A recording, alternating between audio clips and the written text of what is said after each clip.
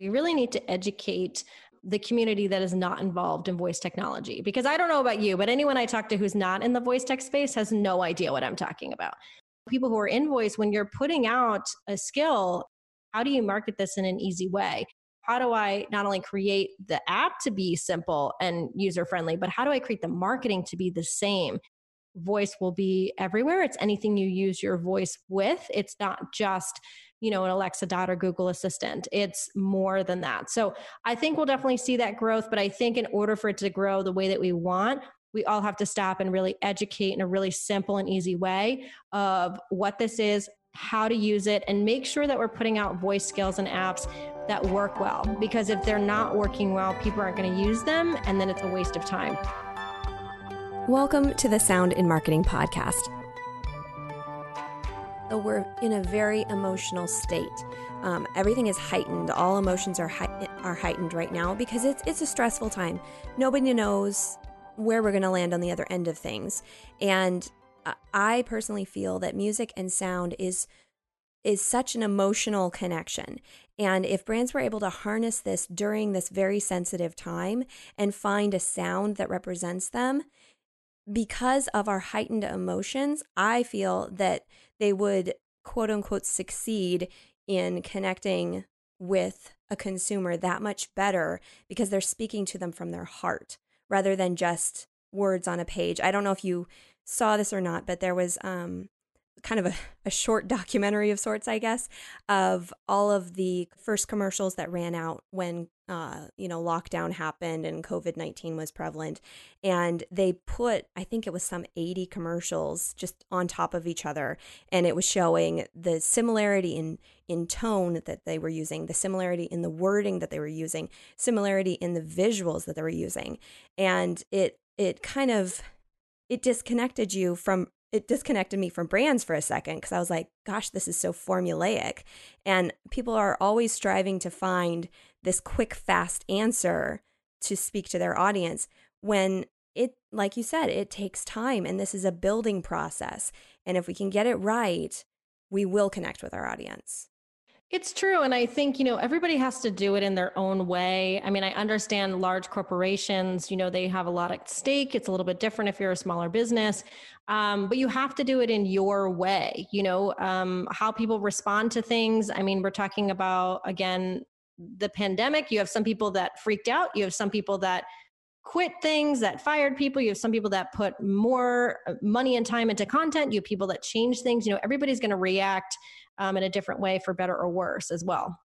What industries do you feel have really started to invest in their sound? I was thinking the other day, I was like, what companies or what sectors do I feel like sonic branding has stuck with me? And when I kind of look over the years, I always feel like television. I always think about television shows, when I hear a certain song that puts me to a place, right? So my favorite show ever is The Wonder Years. When their theme song comes on, like on my Pandora or Spotify or whatever, I immediately think of that show. I immediately think about how I feel about that show, why I like that show. And so that's kind of how I feel about sonic branding as a whole. When I think about today, I think about first off in podcasting, and I've had a lot of discussion with, various companies about not using music you can buy off the internet. First of all, you can't use stuff that is copywritten, but also you don't want to be having the same sound as somebody else because it costs you $2 or it's free. You want somebody to associate with your sound. So I think podcasting is definitely one that's starting to experiment with it. And then, of course, I think strangely enough, although maybe because it's such a large sector and has money, the government and healthcare. In Europe, they've always been bigger in the arts more than the US. I've heard many times the French railway and how well they've used their sonic brand. And everybody there can tell you what the sound is. They know what it is. They use it on the commercials. They use it at the train. They use it even in the garbage cans, I think they were saying, like the way it opens or something. So, the government has used it really well. You have a lot of healthcare and a lot of hospitals that are investing in this. And I would imagine because it is a very stressful, scary, or sad environment. So how do you kind of create a sense of calmness and peace but also doesn't remind you of where you're at. So I think it's interesting to see that sometimes we think the government and healthcare are very behind, and yet in some ways, because they are so large, they have sometimes the budget, they are investing in things like this as well. It's exciting to see that because, yeah, when I first thought of sonic branding, it always goes to television. It goes to entertainment. So Wonder Years, big fan. I love that show. I really thought that song was created for the show. It was years and years later that I found out it was not.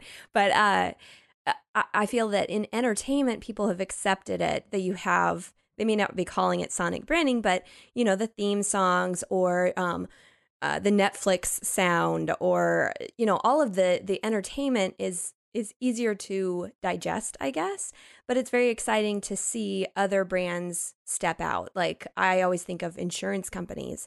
They did such a great job, and they've had this mnemonic in place in like Nationwide and the companies that have been around for a long time. And so they've had this opportunity for people to hear over and over and over again. And I find it also interesting that insurance has done this because generally when you think of the word insurance or you see an insurance company, you're like, oh, it's insurance. Like nobody cares about that. But if you put like, we are farmers, dun, dun, dun, dun, dun, dun, dun, you know, you put that in there, it has nothing to do with the company necessarily, but it gives it a personality rather than just somebody who's going to pay you out money for an accident or not. Yeah, again, it's about differentiating yourself. I think, you know, it makes a difference. I mean, you know, for people that don't know, Gina created the Sonic brand for my podcast, Ordinary People Doing Extraordinary Things. And, you know, we had gone through the process of that. And I think, you know, we created kind of different versions and different lengths. And I recently redid some of my intro, but then placed it still on top of the same music. And so what's cool is like, again, it's now my brand. I had a song on there before that a friend had written and I didn't really like it. It was just something I used. And so we created something together, and you created this really great thing that I loved. And it was funny because I was talking to somebody else who was starting a podcast. And I was mentioning, you know, I said, you know, when you're just starting, you don't have to do this because it's a lot to take in, but this is why I'd suggested. And he was like, well, he's like, I don't want to hear, you know, the intro every time. Like, I just want to forward through it. Like we do on Netflix, which I think, first of all, would be a great thing to have in podcasting. But I said to him, I said, but think about who's never heard you before, right? The value of hearing that and hearing that a few times. And then when they hear it again, it's like, oh, wait, that's associated with that person in that podcast. Where have I heard that before? So there's kind of this like, you know, thing that's happening that you're just like this kind of like subliminal message in a sense of like, oh, this is associated with this person or this brand. And so I think it is important. And then, you know, you and I have talked about, you can take then that piece of music and take elements of, which I've done. If I've done something where I have, you know, 4 pieces of content and I want to separate the 4 because they're 4 different people talking about something, I kind of created, you know, a little, you know, 2 or 3 second sound from my sound to kind of separate it. So it still kind of creates the brand. So it's a value in that space as well too. I agree. I think that it shouldn't just be seen as a logo. The logo should be able to be deconstructed and pulled apart and used for different things because it's a recollection. That's basically what you're doing. Is it's a recall to get people invested or reinvested in what you're trying to say. So yes, and I had fun putting that together with you. You were very verbal on what you wanted, and as we created, you were able to verbalize, I don't like this, I do like this, this is why I don't like that. And that's why I also really want brands and companies to start thinking about this, because it is very, very helpful for somebody as a creator, as a sonic brander, to have a brand communicate. Because it's one thing to create something that you really like, and then you give it to the company and they go, okay, that sounds good. And I mean, yes, that's nice that they liked it, but did it sound good or did it sound like you? And that's really what my intention would be as a creator is, I don't want to just write you something pretty. I want to write you something that actually represents you. And so speaking out and saying words is very helpful. It is. And I think too, like, we as people, companies do too, evolve. And there's nothing wrong with updating the sound, in the future. Just like people update their logos, you start to change, maybe you go a slightly different direction, maybe you're doing more. And those things can kind of adjust too. And I think that's the other thing. It's like, it doesn't have to be permanent for life. Maybe it's that way for a few years, but now you're like, okay, we're kind of adding other things, or we're doing a different vibe, or we've grown larger. We want to have a different feel. And that's okay too, for people to understand that brands do evolve. Exactly. A great example is so everybody knows the Intel dun dun dun dun dun the Intel Pentium processor chip mnemonic. Everyone has heard that since the early 90s. And then I think it was a couple of years ago for the Super Bowl, they reinvented it. And I loved what they did because they brought the old and then they merged it with Beethoven. And it was so interesting. And it wasn't like they were going to roll out with just, this new version with the Beethoven, but it was the fact that it was so manipulatable, if that's a word, that they could put in another artist into it and you still heard Intel. It was fascinating. So I agree with you. You should be able to reinvent yourself, but this is a starting point. This is where you want to start. This is your first representation and you move on from there. What has you excited about the voice industry? You've seen all the different angles, the technology, the advancements, assistance in disability for ease and use, clever marketing creations. What has kind of blown your mind through this process that you've been in? I think, again, I became interested in voice originally, and I'm still the same way. I am fascinated by how technology can help us connect better to the people and things we love and want most. So I'm not necessarily a fan of using technology to replace things, but rather to kind of help us get closer to those things. So I'm always fascinated by that. How do we do that? How can I build something that way? How are companies building something that way? One company I really like, they're based in New Jersey as well. They're Speak To software, and they created Speak To Family, which is a second piece of what they do. And their software works on Alexa, and they basically are inside these senior living homes. And it's a way for those 65 plus to be able to use their Alexa so that the nurses can kind of do other things. So they can ask Alexa to turn on the TV, who won the game, all these things. But their Speak To Family was about how can we kind of decrease loneliness. And so Matt, who's the owner, he decided to kind of develop this platform where friends and family, and even people, if they don't necessarily know someone, but they want to send a message from this piece of software into someone's Alexa device in a home.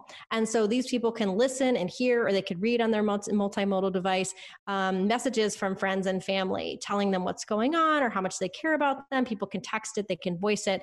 And that's just a great example of how technology isn't replacing, but it's helping to connect us. And so I thought that was like a really cool use case of what's going on. So I love stuff like that. Like I love kind of that personal connection. I'm in the process of building a voice scale myself. It is not fully ready just yet, but kind of pulling from the podcast and creating some things with that as well. So I'll kind of share more as that comes to fruition. But I think, as we were talking earlier about this like diversity, inclusion conversation, again, the challenging thing about voice that I don't think anyone has fully figured out is how do we create voice applications that allow everyone to have access to it? How do we do it so that someone who is deaf can use it? How do we do it so that someone who doesn't speak this language can use it? How do we adjust for someone who listens in Italy versus someone who listens in Australia? Because there are different nuances, even in the English language, what people, how they say things. So I think there's a lot that can go into that as well. And I'm kind of excited to see how we do that. And again, just how can we connect better to the people and the things that we love and want most is what excites me as a whole. I 100% agree with you. I think it's an enhancement. It's definitely not to get rid of anything because it's one of the senses. And like I've been preaching, the more senses you can represent, the better.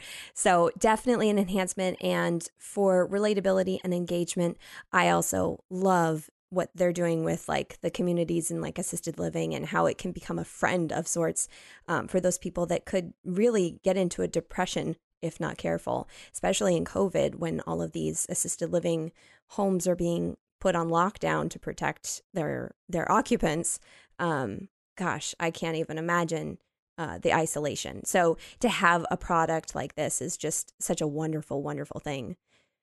What would be some of your predictions for the future of voice tech, or even something that you hope comes into the future of voice tech? One of the things that we need to do now that will help with the future is, the first part is we really need to educate the community that is not involved in voice technology. Because I don't know about you, but anyone I talk to who's not in the voice tech space has no idea what I'm talking about. Yeah. So I think, we really got to work on explaining what it is, how it works for them.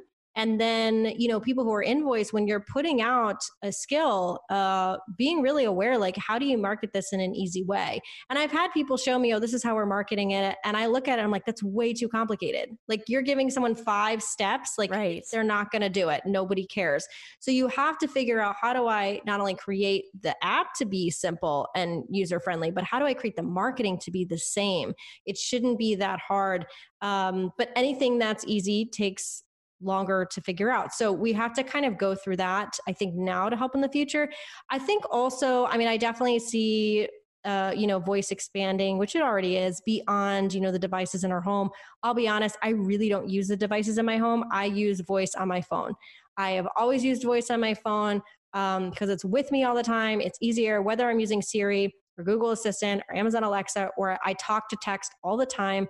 That's what works well for me. So I think it's really thinking again about voice will be everywhere. It's anything you use your voice with. It's not just, an Alexa Dot or Google Assistant. It's more than that. So I think we'll definitely see that growth. But I think in order for it to grow the way that we want, we all have to stop and really educate in a really simple and easy way of what this is, how to use it, and make sure that we're putting out voice skills and apps that work well. Because if they're not working well, people aren't going to use them, and then it's kind of a waste of time. So it has to work well kind of on that first step, thinking about we crawl before we walk.